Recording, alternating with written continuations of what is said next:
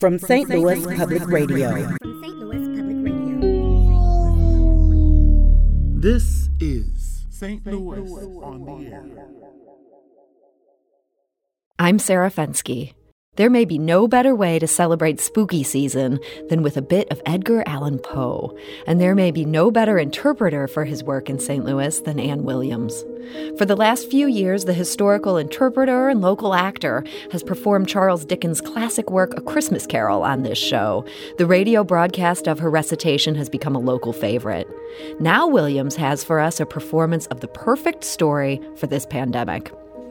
In 1842, Edgar Allan Poe published the short story The Mask of the Red Death. It's a frightening tale that follows Prince Prospero and his attempts to avoid a plague called the Red Death. Along with 1,000 wealthy nobles, the prince retreats to his abbey, where no one is allowed in or out. Some months later, the prince throws a grand party, and a mysterious stranger shows up. Production and sound design for this St. Louis on the Air exclusive are by Aaron Dorr. And without further delay, here's Ann Williams with The Mask of the Red Death. No pestilence had ever been so fatal or so hideous. Blood was its avatar and its seal. The madness and horror of blood. There were sharp pains and sudden dizziness, then profuse bleeding at the pores with dissolution. The scarlet stains upon the body, and especially the face of the victim, were the pest ban which shut him out from the aid and the sympathy of his fellow men. The whole seizure, progress, and termination of the disease were incidents of half an hour.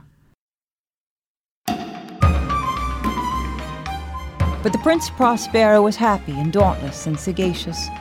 When his dominions had been half depopulated, he summoned 1,000 of his hale and light-hearted friends from among the knights and dames of his court, and with these retreated to the deep seclusion of one of his crenelated abbeys. It was an extensive and magnificent structure of the prince's own eccentric yet august designs. A strong and lofty wall girdled it in.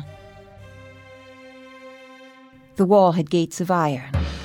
The courtiers, having entered, brought furnaces and massy hammers and welded the bolts.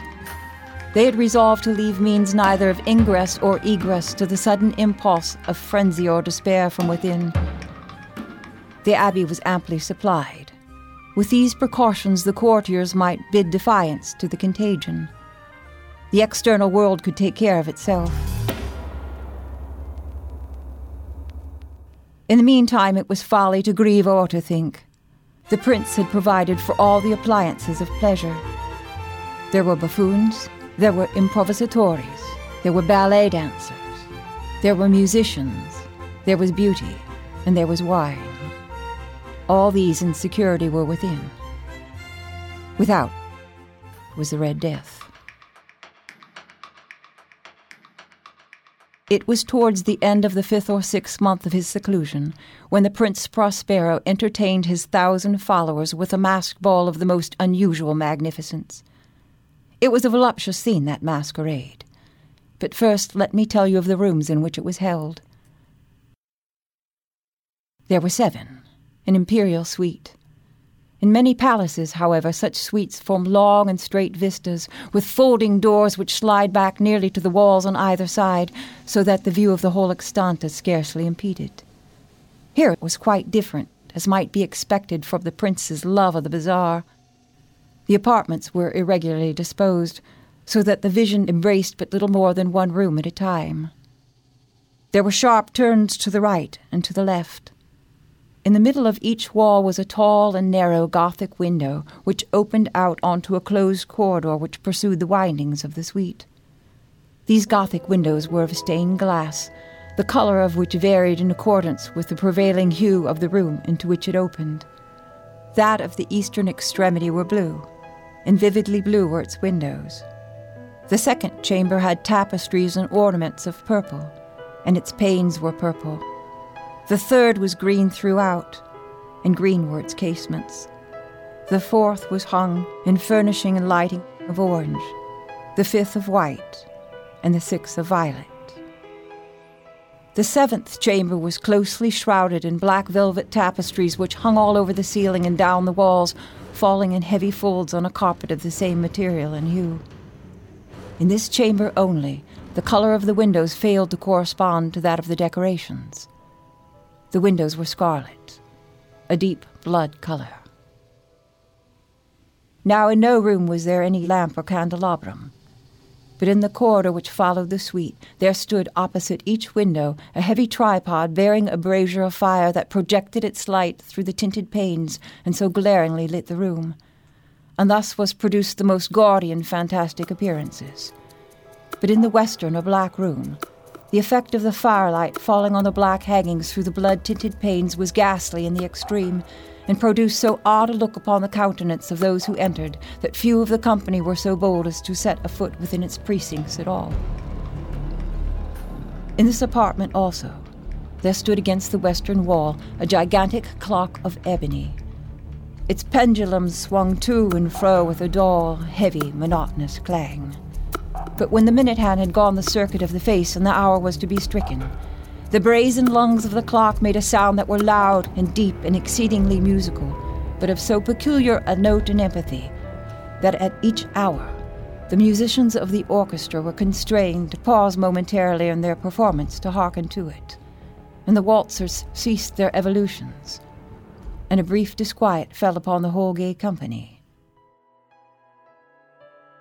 And while the chimes yet rang, it was observed that the giddiest grew pale, and the more aged and sedate among the group passed a hand over their brow as if in confused meditation or reverie. But when the echo of the last chime had ceased, a light laughter pervaded the assembly, and the musicians smiled at one another as if embarrassed by their own nervousness and folly, and whispered a vow each to the other that the next chiming of the clock should produce in them no similar emotion. But then came the lapse of 60 minutes, and again came the chiming of the clock, and the same disquiet, tremulousness, and meditation. In spite of this, it was a gay and magnificent revel. The prince's tastes were peculiar. He had a fine eye for color and effect. He disregarded the decorum of mere fashion.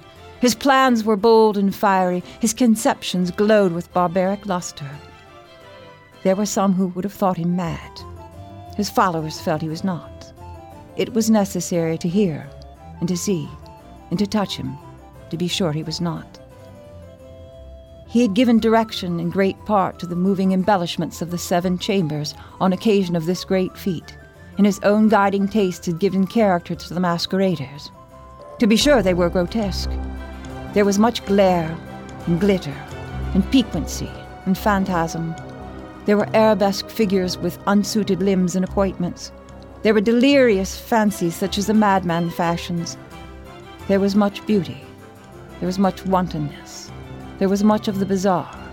There was some of the terrible. And there was not a little of that which might have excited disgust. In and out through the 7 chambers stalked a multitude of dreams. And these dreams writhed to and fro, taking on the hue of the rooms, and causing the music of the orchestra to seem as the echo of their footsteps. But anon there came a chiming of the clock of ebony in the hall of velvet. And for a moment all was still. All was silent, save for the voice of the clock. The dreams were stiff frozen where they stood. But when the chimes had ceased, they had endured but an instant. A light, half-subdued laughter floated after them as they departed, and the music swelled, and the dreams lived, and they writhed to and fro more merrily than ever, taking on the hue of the windows, through which streamed the rays of the tripods. But in the room which lay westwardly of the 7, there now no masker dared venture, for the night had waned, and a ruddier light flowed through the blood-tinted panes, and the blackness of the draperies appalled. And to him whose foot fell upon the sable carpet, there comes from the near clock of ebony a muffled peal more solemnly emphatic than that which reached their ears who indulged in the remote gaiety of the other apartments. And these apartments were densely crowded, and in them beat feverishly the heart of life, and the revel went whirlingly on. But at length there came a striking of midnight upon the clock of ebony, and the music ceased, as I have said, and the evolution of the waltzers was quieted, and there was a cessation of all things as before. But now there were 12 strokes upon the bell of the clock. And as it happens, perhaps, more thought crept with more of time into the meditation of the more thoughtful among the group. And as it happens, there were some who found the leisure to become aware of the presence of a masked figure who had arrested the attention of no single individual before. And as the rumor of this presence went whisperingly around, there grew in a company, a buzz, a murmur of horror and of disgust. Now in an assembly of phantasms such as I have painted, it may well be imagined that no ordinary figure would have excited such emotion. In truth, the masquerade license for the night was nearly unlimited. But the stranger had out-Heroded Herod and gone beyond the bounds of even the prince's own indefinite decorum.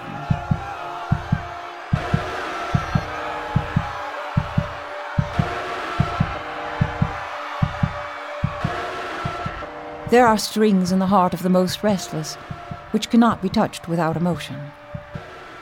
Even to the utterly lost, for whom life and death are equally jests, there are matters of which no jest can be made. But now the whole company seemed to feel deeply that in the stranger's costume and decorum neither wit nor propriety existed. The figure was tall and gaunt, and shrouded from head to foot in the habiliments of the grave. The mask which concealed the visage was made so nearly to resemble the countenance of a stiffened corpse that even the cleverest scrutiny would have had difficulty in discovering the cheat. And still all of this might have been tolerated, even applauded by the mad revellers. But the mummer had gone so far as to assume the type of the Red Death. His vestments were dabbled in blood, and his broad brow and all the features of his face besprinkled with the scarlet horror. When the eyes of Prince Prospero fell upon this spectral image, with a slow and solemn movement, as if more fully to sustain its role, stalked to and fro among the waltzers, he was seen to be convulsed, in the first moment either through terror or disgust, but in the next his brow reddened with rage. "Who dares," he demanded of the courtiers who stood about, "who dares insult us with this blasphemous mockery? Seize him and unmask him, that we may know whom it is we must hang in the morning from the battlements." It was in the eastern or blue room in which stood the Prince Prospero as he uttered these words. They rang throughout the 7 rooms loudly and clearly, for the prince was a bold and robust man, and the music had hushed with a wave of his hand. It was in the eastern or blue room where stood the prince, close beside a group of pale courtiers. At first, as he spoke, there was a slight rushing movement of this group in the direction of the intruder, who at the moment was also near at hand, but now, with deliberate and stately steps, approached near to the speaker. But from a certain nameless awe with which the mad assumptions of the mummer had inspired the whole company, there were found none that put out a hand to seize him, so that he passed within a yard of the prince's person. And while the vast assembly, as if in one impulse, shrank from the centers of the room to the walls, he passed uninterruptedly, and with the same deliberate and stately steps which had distinguished him from the first, through the blue room to the purple, through the purple room to the green, through the green room to the orange, through the orange room to the white, and thence to the violet, ere a decided movement was made to arrest him. But then the Prince Prospero, maddened with rage and ashamed of his own momentary embarrassment, rushed hurriedly through the 6 chambers, but there was found none to follow him, on account of the terror that had seized upon them all. He bore aloft a drawn dagger and moved with rapid impetuosity to within 3 or 4 feet of the retreating figure, when the latter, having attained the extremity of the western room, turned suddenly and confronted his pursuer. There was a sharp cry, and the dagger dropped gleamingly upon the sable carpet, upon which an instant later fell prostrate in death the Prince Prospero. Summoning the wild courage of despair, a throng of revelers threw themselves at once into the velvet room, and seizing with violent rudeness upon the mummer, who stood erect and still in the shadow of the ebony clock, gasped in unutterable horror at finding the grave cerements and mask untenanted by any tangible form. and now was acknowledged the presence of the Red Death. He had come like a thief in the night, and one by one dropped the revelers in the blood-bedewed hall of their revels, and died each in the despairing posture in which he had fallen. And the life of the ebony clock went out with that of the last of the gay. And the flames of the tripods expired, and darkness, and decay, and the Red Death held illimitable dominion over all.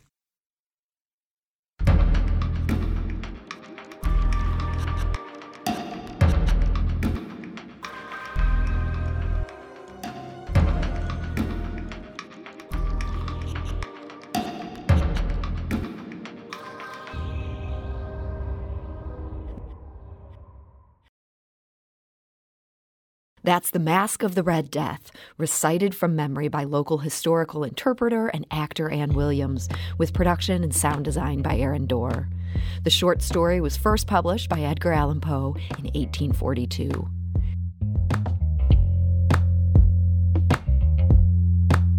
St. Louis on the Air is a production of St. Louis Public Radio. Understanding starts here.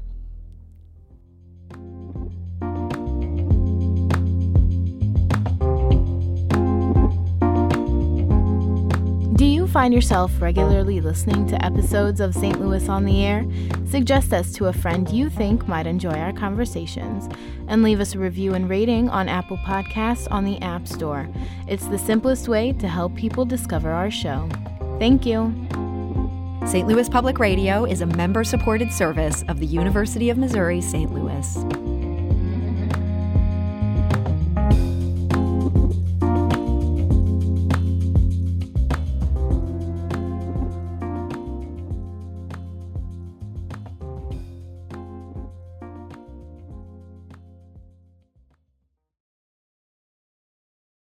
Support comes from Missouri Forest Products Association, committed to sustainable and sound conservation of the state's forests, which support more than 41,000 Missouri jobs, resulting in a $10 billion industry. ChooseWood.com.